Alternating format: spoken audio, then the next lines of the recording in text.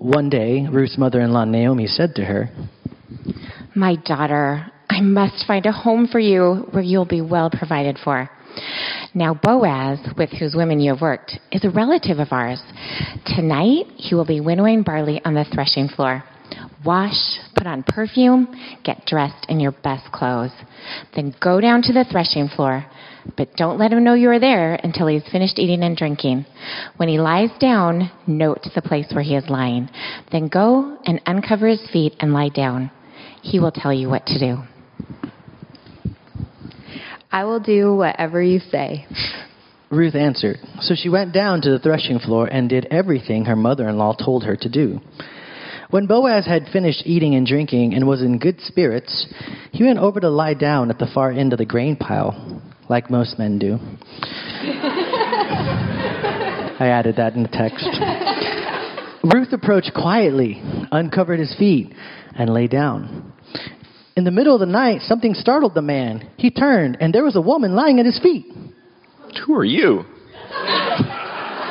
he asked. "I am your servant Ruth," she said. "Spread the corner of your garment over me, since you are a guardian redeemer of our family." "The Lord bless you, my daughter," he replied. "Your kindness is greater than that which you showed earlier. You have not run after the younger men, whether rich or poor. And now, my daughter, do not be afraid. I will do for you all you ask. All the people of my town know that you are a woman of noble character. Although it is true that I am a guardian redeemer of our family, there is another who is more closely related than I. Stay here for the night, and in the morning, if he wants to do his duty as your guardian redeemer, good, let him redeem you. But if he is not willing, as surely as the Lord lives, I will do it. Lie here until morning."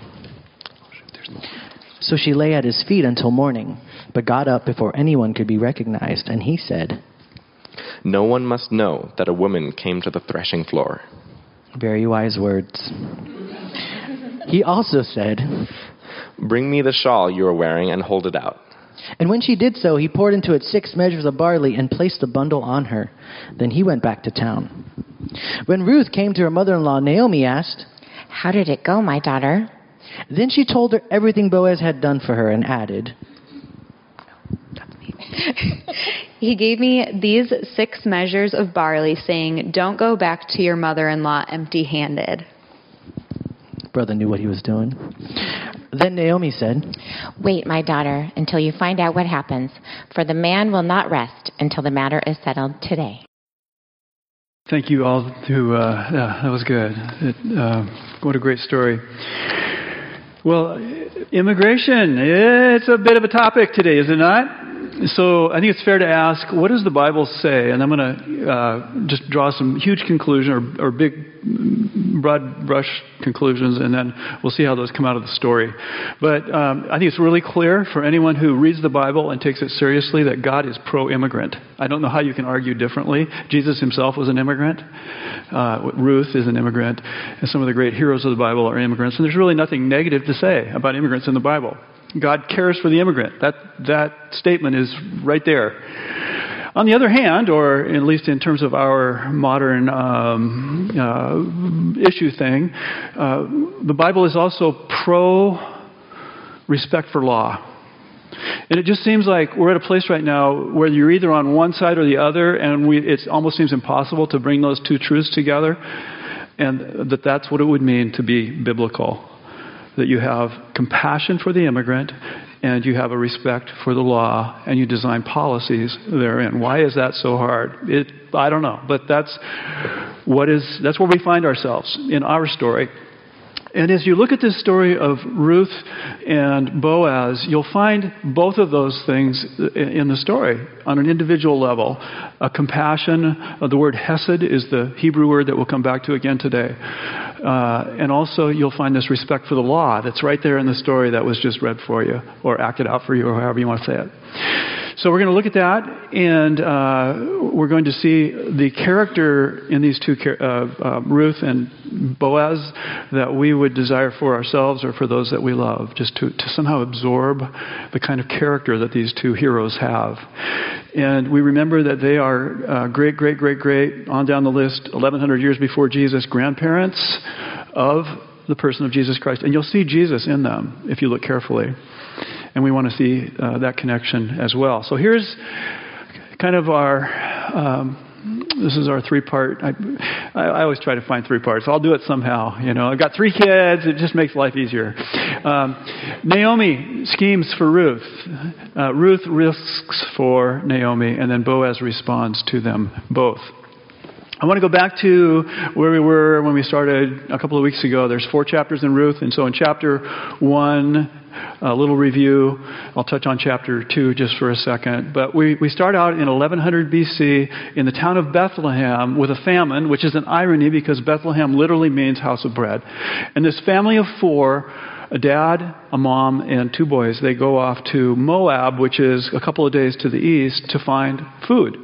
And then 10 years later go by, and what happens in those 10 years? Well, the dad dies, and the 2 brothers marry local girls, and both of those boys die. So what you've got are 3 widows, and then one of them goes back home, and now Ruth and Naomi are on their way back to Bethlehem where there is now food. So that's the big picture. And then in Bethlehem, Naomi she makes a statement that she is empty. She left full, but now she is empty. Why is she empty? This is the great tragedy of the story that drives it, is that she has no heir. When she dies, her family ends. And that you may feel that as a tragedy today, but just to amplify that in that culture, if you had no heir to take the family on, and of course we know that there must be something here, because she does have heirs all the way down to where Jesus is in that line. So, but that's the tragedy that is driving the story forward. And then Ruth takes the initiative when they're in Bethlehem, and she goes out to a field. And this phrase from last week, chapter 2, as it turns out. And we played with that, and we think about our own lives. As it turns out. And she finds the field of this man, Boaz, who she has no idea who he is. And then they have this dialogue, and I'm going to use this one prayer of Boaz after they talk for a while. Boaz says to Ruth, "May the Lord repay you for what you have done." That would be in showing hesed, or loving kindness that clings to Naomi, her mother-in-law. "May you be richly rewarded by the Lord of Israel, under whose wings," and that's the Hebrew word there is kanaf, "you have come to take refuge." And we're going to come back to that verse in a bit here, because it really plays into the story as it unfolds for us today. All right, so we're in chapter 3, and it begins out with Naomi scheming for Ruth. She wants to find Ruth a husband because she sees how much Ruth has done for her. And so if you want to find somebody a husband, in that world, you turn into a yenta. That's, you know what that is, right? Have any of you seen Fiddler on the Roof? Yeah. Okay. Matchmaker, how does it go? Matchmaker, make me a match. Find me a find. Catch me a catch. Yeah, there's a few of you who get it, right? Yenta, and she's scheming. She's trying to come up with a plan. And here's her plan. She knows Boaz. Somehow she knows that he's going to be on the threshing floor after the big harvest celebration that is taking place, and where they eat and drink, and he'll be in a good mood that night. All is well in his world. This would be a great time for you to get prettied up, get on your best dress, put on some perfume, take a bath, get sexy. That's pretty much what she's saying. And go down there, and here's what you do. You lie down by his feet. I don't think I would recommend this strategy to young women, but lie down by his feet and uncover his feet. This is where the original expression, cold feet, comes from. Yeah. Once again, puns are the lowest form of humor. Okay. But that's the plan. And so she's got this, and Ruth responds just like Mary does in the Christmas story. I will do everything you say. Beautiful just response. Oh, I left one part out. Naomi had also said to Ruth, do all that stuff and then just wait and he will tell you what to do. As if, okay, well, we'll get there. All right. So then we go to, so Ruth is going to risk for Naomi. Ruth does exactly what her mother-in-law says. And she goes down there and there he is sleeping. And she lies down at his feet, uncovers his feet. And then in the middle of the night, he senses something. Think about in your life where you sense a presence of somebody there and you're sleeping and you're not quite. And so he wakes up or he's stirred and he said, who are you? And she says, I am your servant Ruth. So remember, Ruth is a humble, bold person. Does this qualify as bold, by the way? This is bold. And it's even going to get more bold as I explain it to you. But she's also humble. She's a servant. And then she says this line that I don't know if it's ever been used in this situation before, but spread the corner of your garment over me since you are a guardian redeemer of our family. And I want to give you a little bit of word study stuff that'll just help us a little here. Okay, keywords. The first one is hesed, which is that word that hangs over the whole story. It's the loving kindness that clings that Ruth has for her mother-in-law, Naomi. Second word, and by the way, we're going to come to that word here in just in the next few verses. Goel. Goel is the Hebrew word for guardian redeemer or kinsman redeemer. It gets translated differently, but it's a relative who pays to set you free. And he qualifies. He is a relative. And we'll see how this works here in a sec. And the third thing is this word that we mentioned from chapter 2, kanaf. Wings or covering. The secret place where you are safe and can relax. Don't you want to be under those wings? I mean, there's something in the heart there that I think we would desire. And let's just remember back that in the prayer I showed you earlier from chapter 2, Boaz prayed that for her, that you would be under his wings, the powerful wings of God. That you would find yourself in that safe, secure place where you can relax and be yourself and know that you're cared for. I mean, it's just a warm place. So what Ruth is saying, now here's the part. Ruth is saying, Boaz, I mean, she's saying this without using these words, but she's saying, Boaz, you prayed a prayer for me that I would be under God's wings. You can fulfill that prayer now by covering me. It's the same word, by kanaf. And basically she's saying, marry me! That's it. Now she said, I mean, that's what comes through. That's what he would have understood in all this. Now, the strange part here that I want to pause over a little bit is, what did Naomi tell her? When she gets there, you uncover the feet, you lie down, and what? He will tell you what to do. Well, he's a little groggy, and guys are a little slow on the uptake sometimes. And she's not going to wait around for him to say, will you marry me? She just blurts it out. Why does she do that? Why does she take the offensive, going way beyond where Naomi said? Naomi didn't ever say that. She didn't tell her to say that. She said, wait till he says something, and it'll all come together. Well, it's not coming together fast enough for Ruth. Why? Well, Naomi's motivation for Ruth was that she would find a husband. Ruth's motivation for marriage is so that she can provide what's driving the story. What did I tell you earlier? An heir. She wants an heir for Naomi, and it's like she wants it worse than Naomi wants a husband for her. This is like, I know what I want, and I'm going to go for it. Is she bold? She's a bold woman. Is she humble? She's a humble woman, and you put those two things together, and it's an amazing thing, because you can tell he's attracted to her character in this story. Well, these two women, Ruth and Naomi, are looking out for each other, but what will Boaz do? Will he have his own concerns, or will he get involved in this sort of Hesed stuff that is going on between these two women. So there we go. Third, how will he respond? Ruth is super vulnerable. This is the hinge of the story between verses 9 and 10 of chapter 3. Ruth has just put it out there, very risky, and whatever comes out of Boaz's mouth next will determine her life.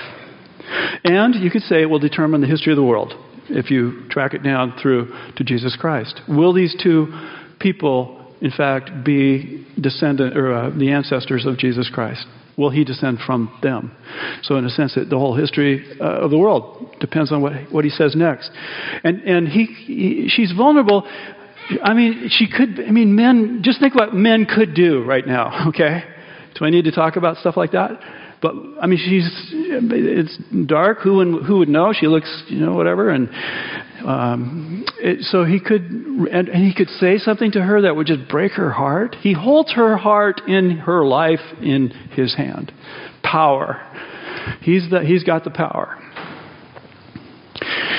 I watched, and I was tempted to show one of these little YouTube clips, but it would make you cringe if I did. But there are, if you want to look it up, just look at marriage proposals gone bad.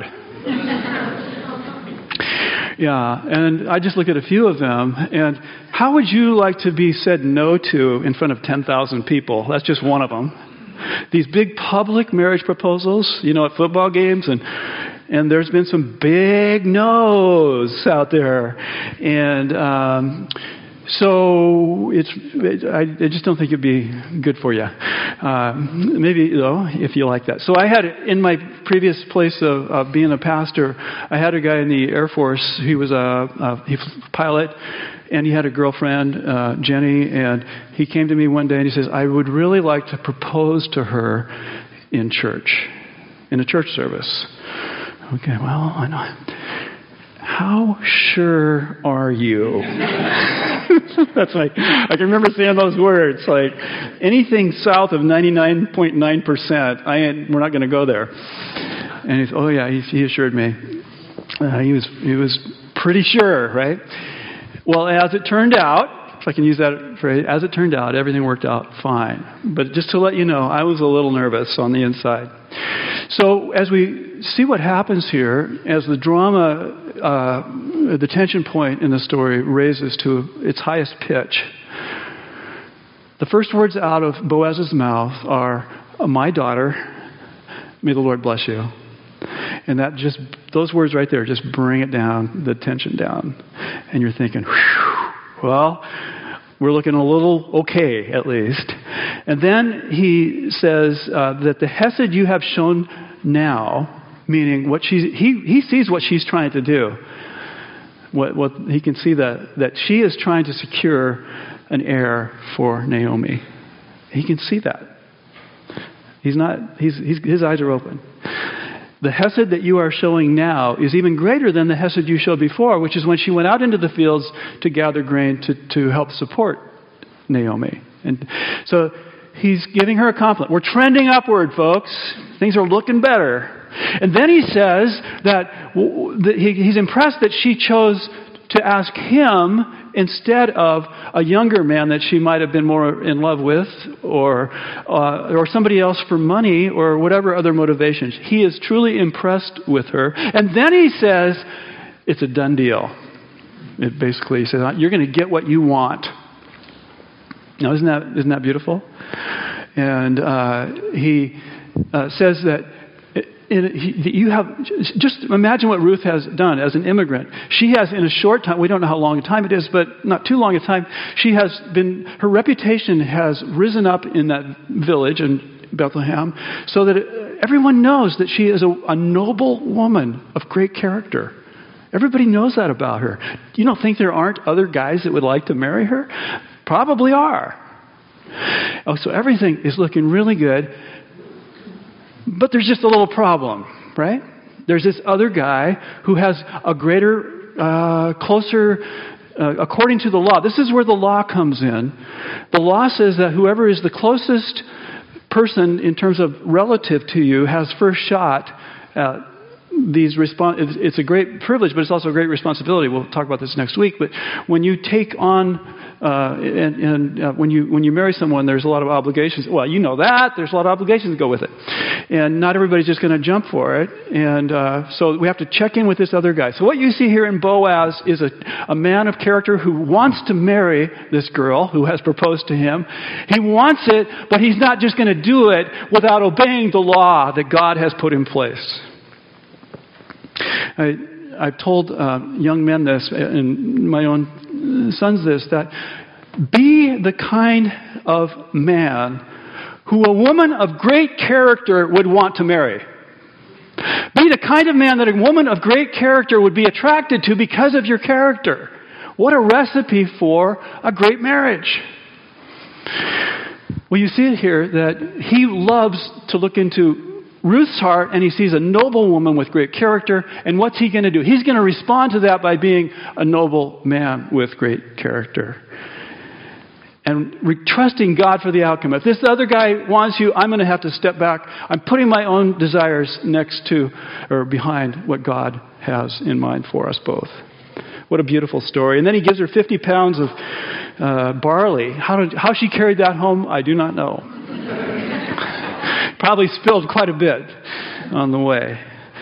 And that's a sign of the abundance. It's a sign of his promise that the future is going to be good for you. You are going to come under the wings, under the covering. It'll either be me or it'll be this guy over here.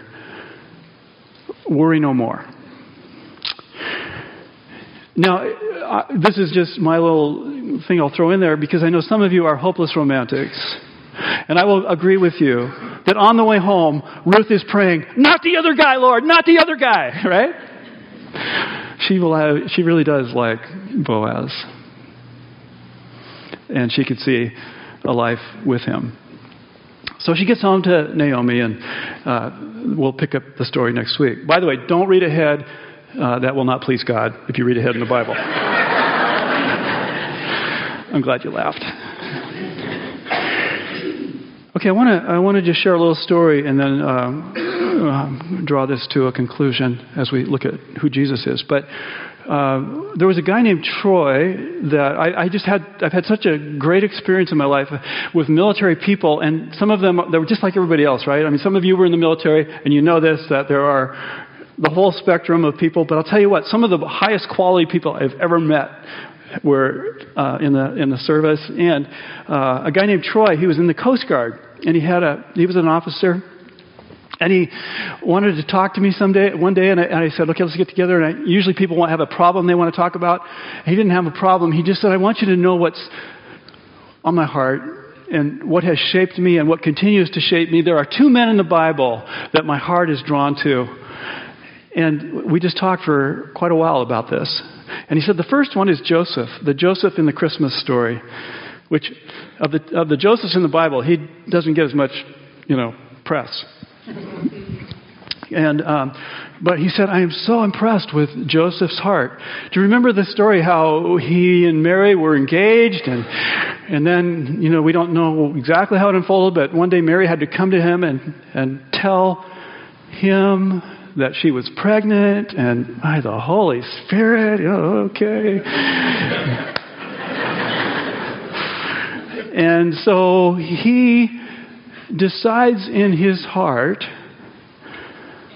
the law, and this might tie into the immigration debate just a little bit. The law would say from Leviticus that Mary should be stoned, killed. And there's places in the world today where this kind of stuff happens to women. And Joseph is not going to do that. Remember, compassion, respect for law.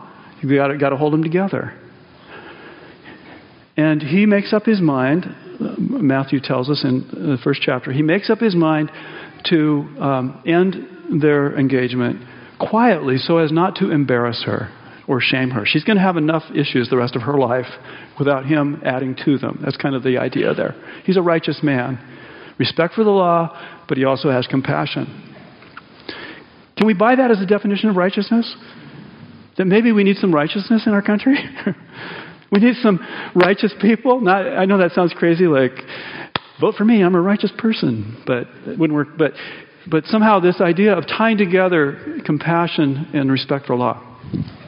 Okay, so then, though, what happens next is that he has this dream, and an angel comes in the dream and says, Joseph, I want you to marry Mary. I want you to marry this woman. Now, this is my take on it. So the text doesn't say this, but I think what the angel was saying, or what God was saying to Joseph was, she needs a man like you to get through what she's going to go through. She had a lot to go through. And Joseph does what the angel says. What a righteous man. What a beautiful story. What a beautiful heart. Don't you want that heart? For you and for your children, grandchildren, whatever. So Troy and I talked about that, and he said, that's the heart I want. As a dad, as a leader, that's what I want. And then he said, Boaz. That was his second name. I want to be like Boaz. And for many of the same reasons, he found a lot of parallels between these two men in the Bible. That Boaz would have wanted to marry Ruth, but he put that on pause. He put his own desires aside so that God could speak into and determine what was the best. That's called nobility, or being noble. And Troy just said, I want that in my heart. And we talked for a while, and I said, well, man, I'm inspired. Well, but let me just try another one out. Let's talk about Jesus for a few minutes. Because he had this amazing ability. Both of those characters are listed in his genealogy, so we wouldn't be surprised there. But just think of who Jesus is and how compassionate he was, and yet he fulfilled the law. He didn't just have respect for the law, he fulfilled the law.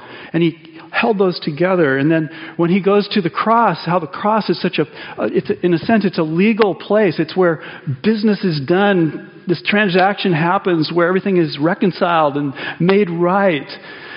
And it's the place where the compassion of God is expressed, and it's the place where the purity of God is expressed. That somehow this event, this horrible, beautiful event, has to happen to make everything right. And that Jesus is our guardian redeemer. He is the one who pays the price to get us out of prison, to get us free. What a beautiful heart Jesus has. The compassion of God, the respect for the law come together in Jesus Christ. And it's under his wings that we find our refuge, our place of safety, and our place to relax. Let's pray. How's that? Let's pray. Lord, as we just image ourselves under your wings, under the covering of your wings, under that Hebrew word kanaf, as we see ourselves there in safety, under the powerful wings, the powerful covering of God, that place, Lord. I think every heart here in this room would want to be there, to set aside our anxieties, our performance anxieties, our whatever anxieties we might have, and to take refuge, Lord, in you. I pray for that place. And if you desire to have that place define your life, you can pray that prayer right now. Oh, Lord, I want to come under your wings. I want to receive from you all that you have for me. I want to receive all the life you have for me. Whether you've prayed that prayer 100 times or this is the first time you've ever prayed it, God hears it, and he will restore you. He will renew you.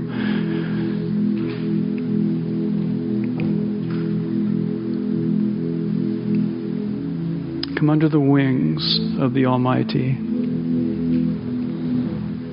the God of compassion.